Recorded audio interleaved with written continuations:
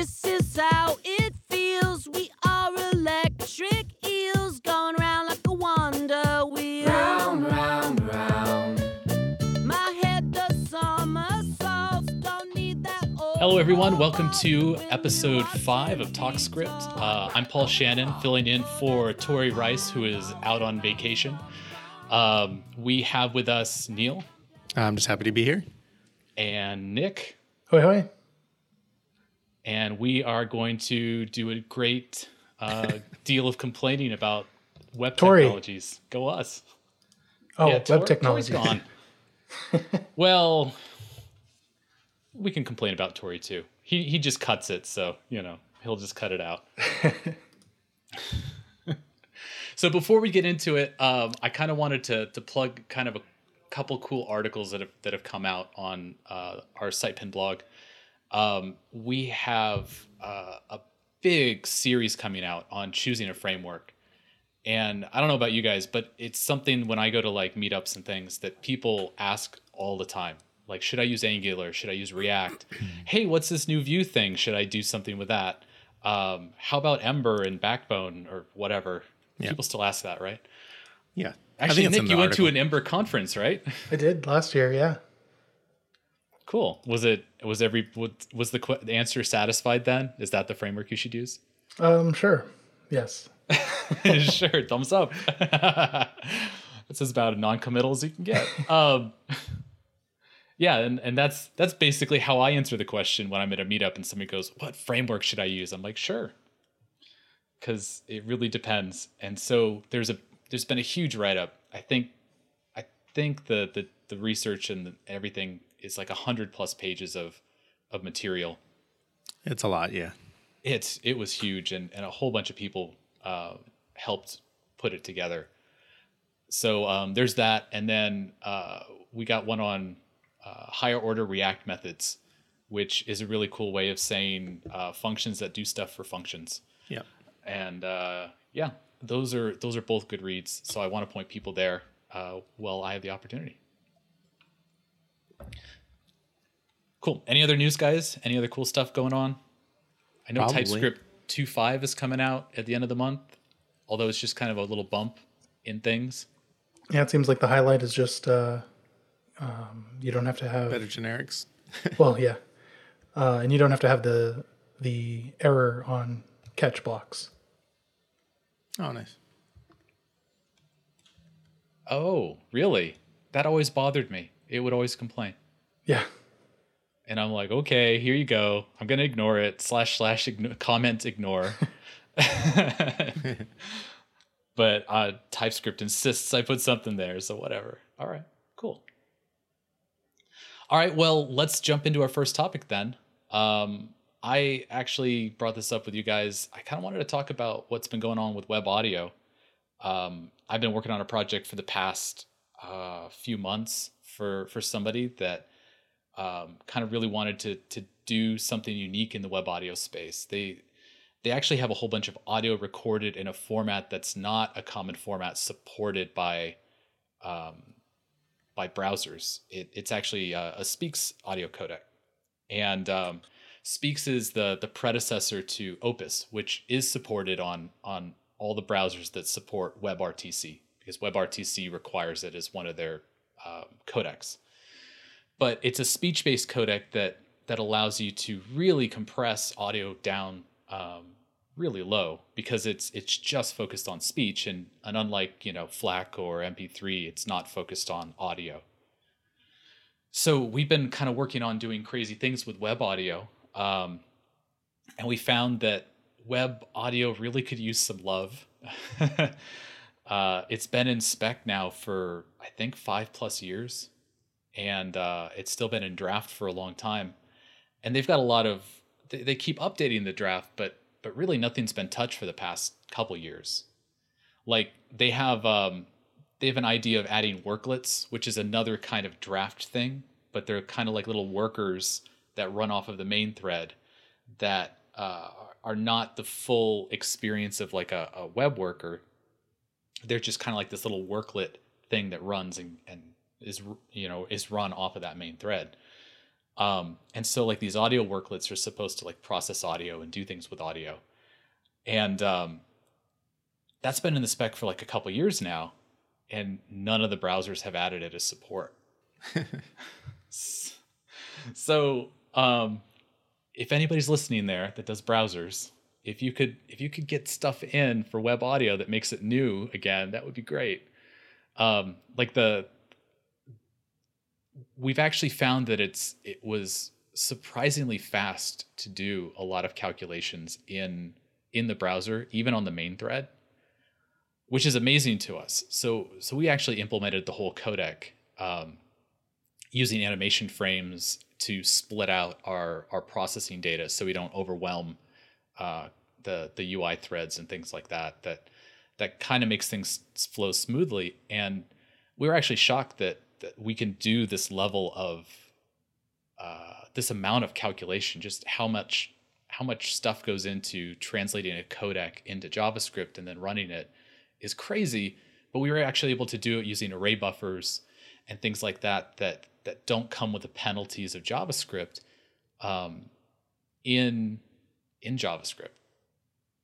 So anybody that's like looking at WebAssembly or things like that, I don't know, things are really efficient with array buffers alone. And it's really crazy how much stuff you can do now in the browser. And it's especially funny because everybody still talks about optimizing for performance. Yeah. And it's like, okay, well, you guys aren't writing anything like a codec or anything in the browser, but you're talking about like maybe you should, optimize your for loop or something like that. So it's a decrement for loop, or you use a post increment or something like that. Like I remember having crazy conversations with people about just the smallest minutia. And here we are like processing a whole codec in the browser.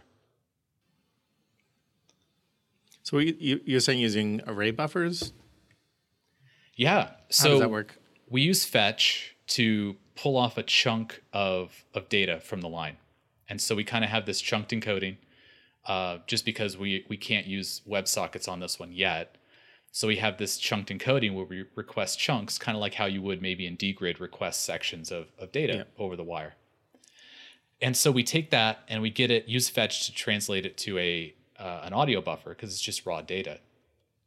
And then there's two levels to it. There's a demuxer, and a demuxer is how you multiplex multiple things together in the same time. It's similar to how an engineer uses a multiplexer. You have multiple streams, but you have like one overall big stream. And so like OGG, what it does is it kind of weaves data in as different pages, so they're all kind of similarly spaced together. Because you can't get, like, if you had like video and audio, you have to get it interspersed. So we have like an OGG demuxer that pulls it apart and grabs the pages, and then our Speaks decoder takes the pages that are our Speaks pages, and then it takes the array buffers there, and each OGG page is split up into different little segments, and each of those segments relate to a number of samples, like audio samples, which are decoded through our decoder, and then they're handed off to Web Audio into an audio buffer. So Web Audio, at least thankfully, has an audio buffer that you can fill, which is essentially a float 32 array buffer as well, that you can fill with data, and then you can take that data and push it into your speakers, essentially. Like you hand it off to Web Audio, and the speakers play based on variance between 2 points of data. And so when your speaker gets pushed in and out, that's basically the variance in the data that you're sending across between one point and another. And then your sample rate is how many samples per second, and all of that is encoded in the buffer. Cool. So yeah, like we're decoding about 8,000 samples, 8,000 samples a second, and then each frame of data in each page, in which are multiple in OGG pages, is something like 20 milliseconds. And so we're able to decode these frames and keep it performant enough where we can decode a whole page of frames and then push it all into buffers and then schedule it for playback.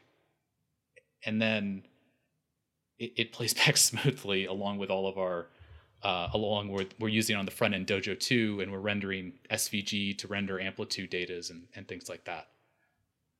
So it's literally amazing what you can do in JavaScript. Like I was honestly a bit afraid before I started this project that we would have to do a whole bunch of crazy things to get the performance that we needed. And we're at this point now, and we're looking at audio web workers, which never made it into the spec. we had hoped they would, but they never did. And then we looked at regular web workers, and we're amazed that we don't even want to touch it because it might create skips or slow down because we had to copy data to a web worker. But a lot of the performance gains you got were from the web API or the audio APIs? A lot of the performance gains that we got were actually, the audio APIs are nice that you can kind of schedule buffered data and things like that. That helps keep things flowing smoothly. So it doesn't create pops or anything, with sometimes with MP3s, when you're streaming it online, you'll hear pops and things like that. And that's just, it's either poor buffer or it hit like a heavy CPU cycle where it didn't decode things well or had enough time to decode it. So it just maybe threw something over the fence. Yeah. But a lot of it came from using array buffers, which JavaScript, a lot of processing time in JavaScript happens trying to evaluate what type you're talking about. And so when you're using array buffers, there's absolutely no question that you're working with a certain data type. Either it's an unsigned integer or it's a float, but it's all number. And you're not going to try to cast it to something else until you get out of that context. And so array buffers essentially allow you to avoid all of that boxing and unboxing that happens that JavaScript often does to try to figure out the type. It's like, oh, I'm going to unwrap this variable, and now I'm going to try to use it in this context. And now I'm going to try to figure out the type from the context. And if it's a different type, I'm going to have to cast it somehow. And so, array buffers are amazing in avoiding all that, because you get data out of an array buffer and JavaScript's like, this is a number. I know what this is. I can treat it as a number now.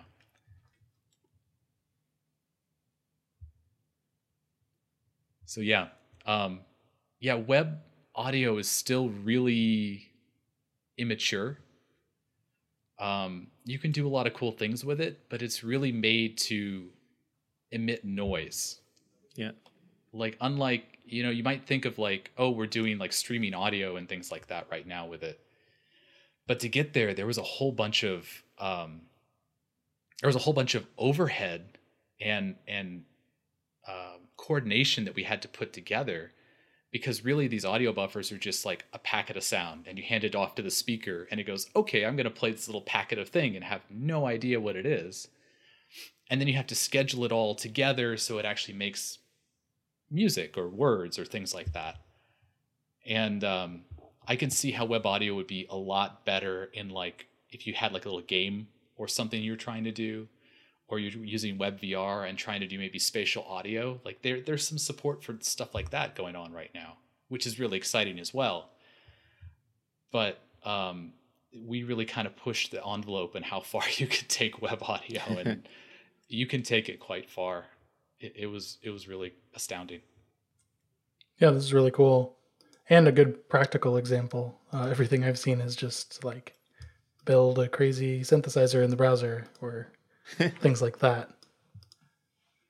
Yeah, which is cool in its own, but you look at it and it only gets you so far, Yeah. Because the synthesizer is make a bunch of noises, and to put it together into an application is quite a trip. Yeah, if you want to do web audio, there is the whole coordination scheme around it. That's where the load of work is going to be.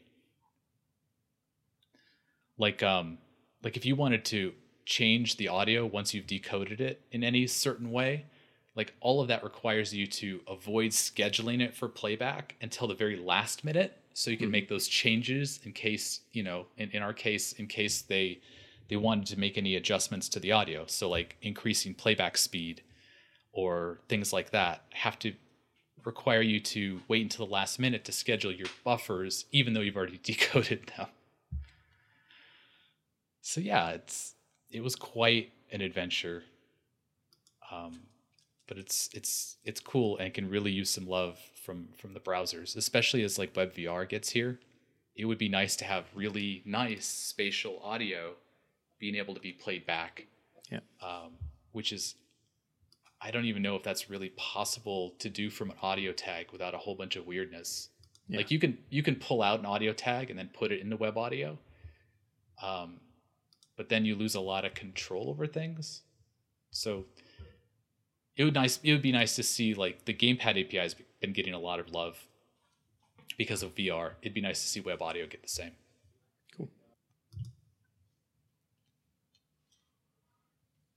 Cool. Well, that's all I had, guys. And it's probably good because our next topic is NPM5. Oh boy. Yeah, NPM5. It came out a little while ago, and have you both been using it pretty regularly since it came out? No. Cool. I used it once or twice, and every time it has crapped on me.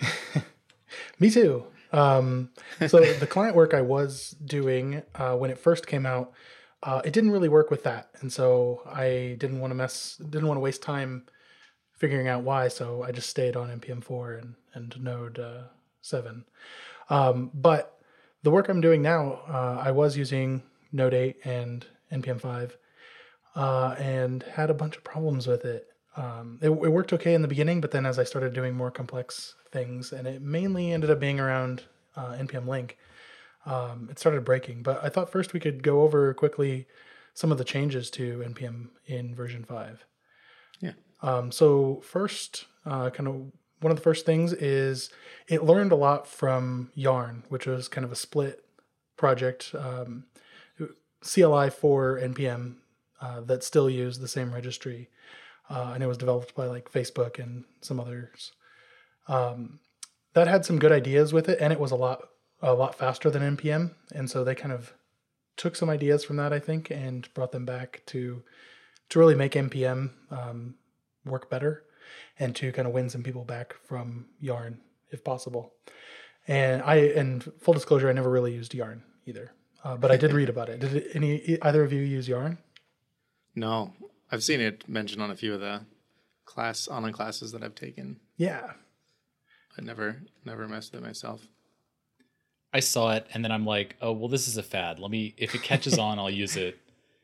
But I don't need to abandon my workflow to use Yarn to try to find something a little bit faster if it's not going to catch. Right. And thankfully it seems like it's still going, but it's still going as like this optional fork that can be folded back in and features folded back in. Yeah, totally. Which is kind of like a good open source project, It created an option, and that option, the good parts of that are getting folded back in. Yeah. One of the things that it did was it had, I think, yarn add was the command to add a new module to your project, and by default that would automatically update your package.json. NPM stole that functionality, and so it does that by default now. So whereas before you might have run npm install --save module name, it just does that by default. And you can go into your npm-rc and turn that off if you don't want it to do that. So it goes back to normal, to the old normal, I guess. But that is kind of nice because then you don't really forget what you've installed, and you can see it in a git diff of, this is all the stuff that I put in there, and then you can go pluck it out if you were just experimenting or whatever. So that's nice. The other thing is Yarn would create a yarn.lock file. And the yarn.lock file was basically shrink wrap by default, which NPM had, but it wasn't doing it by default. It would automatically generate this yarn.lock that had hashes for all of the modules that you install, so that it would, on subsequent installs, it would install the exact same versions of everything, so that you always had the same thing and all of the other developers working on the project would have the same as well. NPM 5 tries to do that with a packagelock.json file that gets generated automatically. And you can use that. However, I don't really understand it fully because every time I run npm install, it updates itself. And I don't really understand it quite yet. So I've actually turned it off. You can do that in the npm-rc. Just because as I was trying to debug npm, I just constantly had to be doing rm-rf node modules and then rm packagelock.json. So I just deleted that. So all I have to do is delete the node modules directory to reset things. Yeah, that's the first thing that goes in my git ignore right now, because again, what the hell does it do? Right. Like it's nice to have, I guess, a document of the last person that installed, but like it's just that. Like, how do you merge that? Like if you have a merge conflict or whatever, you know, 2 people installed, okay, great. Like you have 2 people working on your project, both of them installed. If they installed at different times, they'll get different package lock files, right? And then so Yeah. both of them commit a PR, and now you have this package lock file just kind of sitting there saying, look at me, I'm going to get merged somehow. It's going to be magic. I swear to God, I'm going to pick the right thing. I doubt it. That is like having that file there, non-authoritative is horrible. Like it's a bad idea. Yep. And you would not want to nice as diff that. Yeah, well, it's nice as an informational thing. Like if you wanted to be able to say, I installed and it came with a timestamp or something. I don't even know. I don't even know how it would be exactly useful. Yeah. Yeah. So I've turned it off. I don't really know much more to say until I figure out how to actually use it, or if it's even really useful right now. But some other changes that came to NPM, they have a whole new caching model for caching the modules that you download. And I think this was a problem early on when NPM 5 was released. It's on like 5.3 something, I think, right now. But in versions before 5.3, there were problems, I think, with the cache. So you would want to delete the .npm directory instead of your home directory. Yeah. To kind of fix that. But with those caching changes, it also gives you some extra flags where when you do an install, you can say -- prefer offline, so that it'll pull from the cache if it's there. Otherwise, go out and search for it. Or you can do -- offline, so that it will either install it locally or it won't install it at all and it'll just exit. So that's kind of interesting. But it's nice where you could rely on those caches potentially for installing all of your production modules, for example. Can you, if it uses the cache, can it just link to the cache instead of installing a duplicate at my node modules? That'd be great. Yeah. That would be nice. Right? That's another change that came is with npm link, although it doesn't really seem to be documented as far as I can tell, the changes.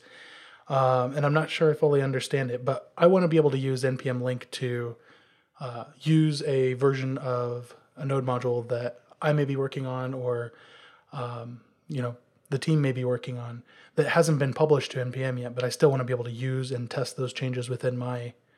I want that so bad. Yeah. Oh man, that's like half of my day is just relinking things in different versions. Right. And with npm 5, it actually, if you npm link things into your home direct or into your packet, your project, and then you run npm install again, as far as I can tell, it blows away those links. So you have to go relink everything, which is pretty annoying. And I haven't really seen how to fix that. And I've kind of just gone with installing the tarballs locally to kind of work around npm link altogether. So npm link isn't working for you? Like it's worked for me in 4, but in 5 it's not working? Not very well, no. Oh, that's too bad. That's another thing, another mark against it. Yeah. There is some good though with it. They with npm 5 they also include a second binary, npx. Have you played with this at all? No. Yeah, I think you're alone here. I barely Awesome. got past NPM. Like it didn't work for 2 projects in a row and I'm like done. Yeah. Back to 4. So I am back to 4 now, but npx is something that I actually miss. npx lets you basically run a command. You know how if you have your scripts filled out in your package.json and you have like a watch script or any kind of script like that, it will actually, when it runs those, it will put your node modules.bin directory at the front of your path. So it will look there first and use the local modules instead of going globally. npx lets you do that with anything. So you can have like grunt CLI installed in your project and then say npx grunt test or whatever. And it will just pick the local grunt and not rely on grunt CLI being installed globally, which is pretty cool. Okay. But Now that's good. it goes a little bit further than that too. So it'll basically take the directory that you're in and put that node modules.bin directory at the front of the path so that it'll find those. But if it can't find those, it will go out and search npm for them and install them into a secret place and then put that on your path and use that right away. So you could say secret place. it's some secret place in your home directory, meaning not the same place as your globally installed modules. Yeah. So you could say like npx webpack, and if you don't have webpack installed globally or in your project, it will install it and then run webpack and go from there. And you can do some things with the -p flag on it so that you can say load this in as a dependency and then execute this code with that module installed. And so it'll go install that and then execute your code. And one really cool thing that you can do with that is there's, I think it's node bin, but there's a project that has all of the old binaries for nodes. So you can say npx-p node bin at versions v7. And that will then run whatever command that you run after that with node 7 for that next run, even if you have node 8 installed.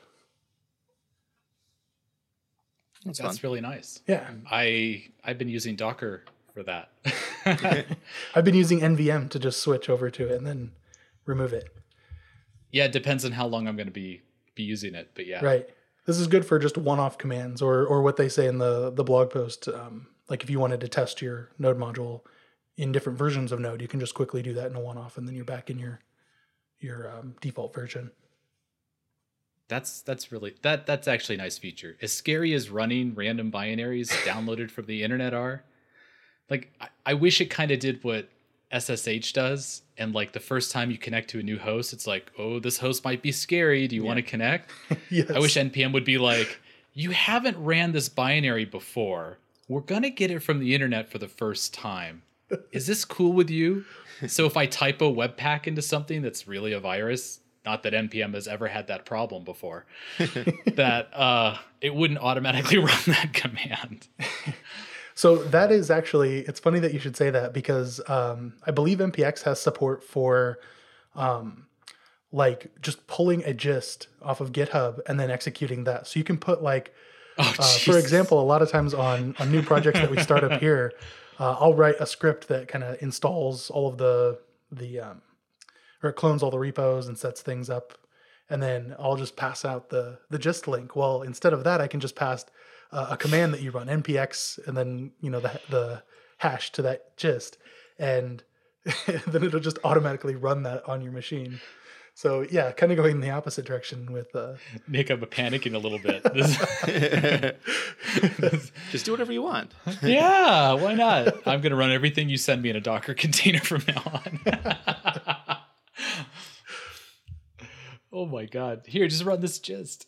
I do see that every once in a while. People are like, here's this SH file that you can just use curl and then run it right away. Yep. Pipe and to I'm SH. like, oh, yeah. I'm like, oh God, I trust you guys, but this is so not what I want to be doing. I think the only one that I ever actually do that with, and I have it set up in my dot files to automatically do, is Homebrew to install that. Yeah, Homebrew's kind of like the download a shell script from the internet for your whole computer anyway. Right. Yeah, I have not used. I had to install Homebrew recently for something. It was to get WebAssembly working. I don't know how you can before survive that- without Homebrew, honestly.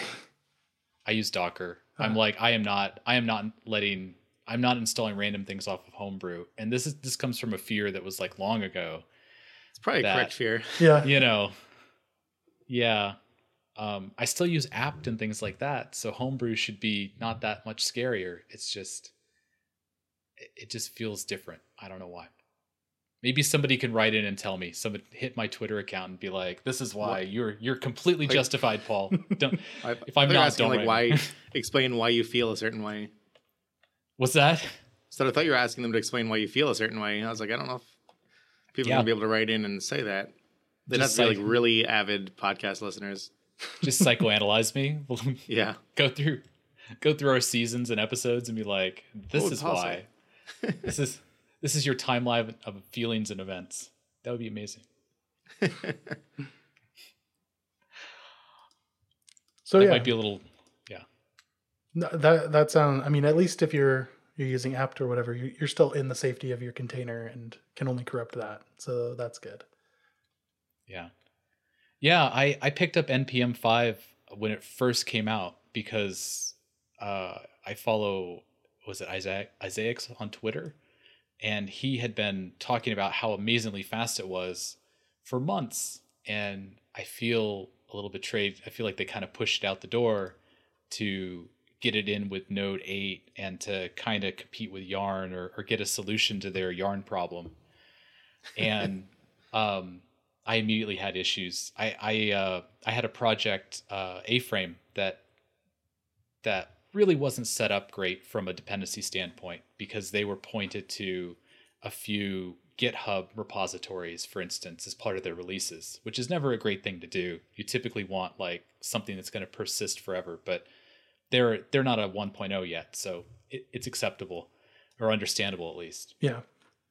And they ended up moving some of those. And so there was like a 303 redirect that's associated with those repositories now that go to the proper repository, which NPM 4 has no problem with, but NPM 5 just crashed and burned. It just could not follow a 403. And so like it made me wonder, like, how many integration tests does NPM have? Any integration tests, or do they like, how do you miss something like that? Like that it worked in NPM 4. You would assume that it would be something you would carry forward, and there was just so many bugs that I kind of looked briefly and I didn't see any integration tests in NPM, and maybe they're there, but it's scary to think that they don't like have automated tests that start up a server, that actually do a system test and start up a server and has a 303 or a redirect somehow that takes you to another place and that can actually get that dependency so you can always carry those features forward to the next version.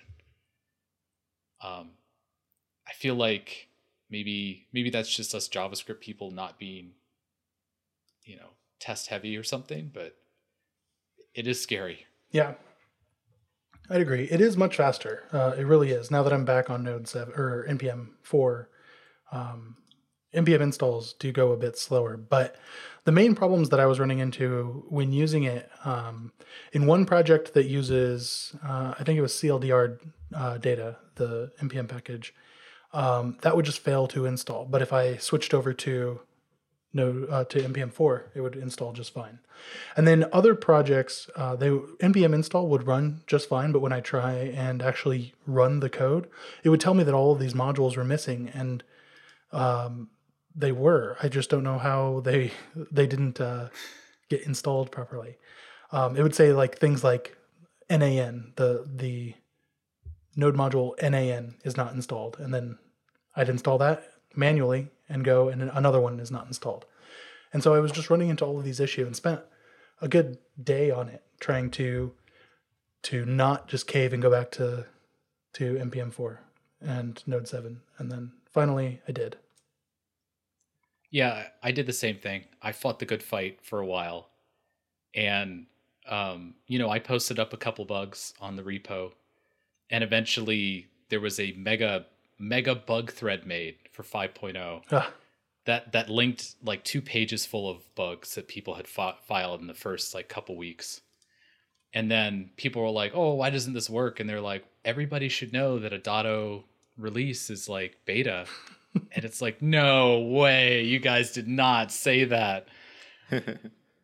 Yeah, and then I'm like done. I switched back to npm 4. One of our guys, I think it was Kit, said npm 5.3 looked good, and I tried that again, and still no traction. So I'm waiting. I'm rooting for him. I really want a good release, but so far I haven't got that one that does everything that I need. yeah. So was there something really major that went wrong with the point out release? I don't know for sure, but there was some big problems before 5.3, and I think it might have been with the cache changes, and then in 5.3 plus deleting your .npm directory kind of helped fix that. But there's still obviously some issues, and I don't know if it's necessarily npm's fault or if modules need to update to change things. It seems bad if modules need to update to change things, but yeah, I was playing with npm 5.3, and I was having all of these problems. Yeah. I think for projects that use npm, it's fine. But you have to make sure that all of your dependencies then use npm. Like if that's the requirement that, hey, npm works okay, we're thumbs up, and you add a project that depends on a project that doesn't use the npm somewhere down your dependency chain, I think that's when you start to get into problems. Can you give an example, maybe? I'm trying to picture something that doesn't use npm. Oh yeah, well again, like A-Frame, has a few things that are unreleased that are modifications of like polyfills and standards that are very like forward-looking, beyond spec right now, to do things like custom elements is a big part of A-Frame. Okay. And so they have the custom element polyfill, and between VO and V1, which V1 is now the standard, there was some differences, and there was some fixes that needed to be made and things like that. And so when you hit that corner case and you need it for your product, you tend to release off of GitHub. I mean, you can release, people really should release off of a named, like a scoped NPM release, but that doesn't always happen, I almost feel like they should filter NPM releases, so everything released should now be off of like another NPM release, so you have an artifact that is never changing. Yeah, that would be nice. Yeah, because if it's on GitHub, it can get deleted, it can go away. If it's on NPM, at least after the first hour, it's there forever, Right. Unless it's tagged, and then who knows?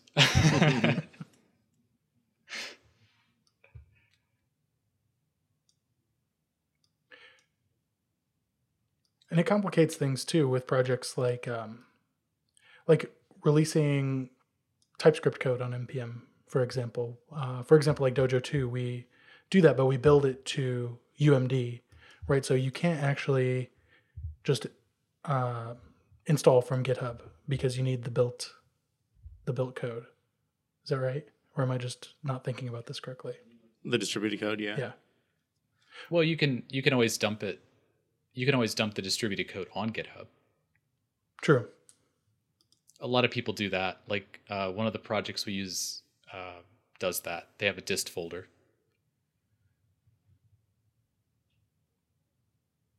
Don't want to name names, but yeah, they have a dist folder.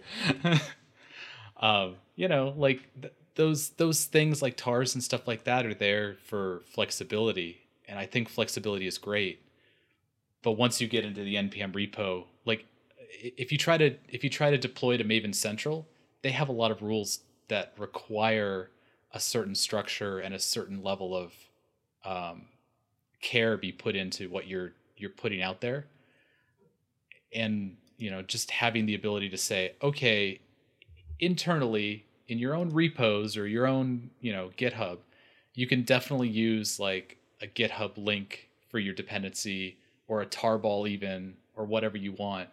But when it hits that repo, if it's not an artifact, that's just going to end up being a bad experience for most people at some point for some project.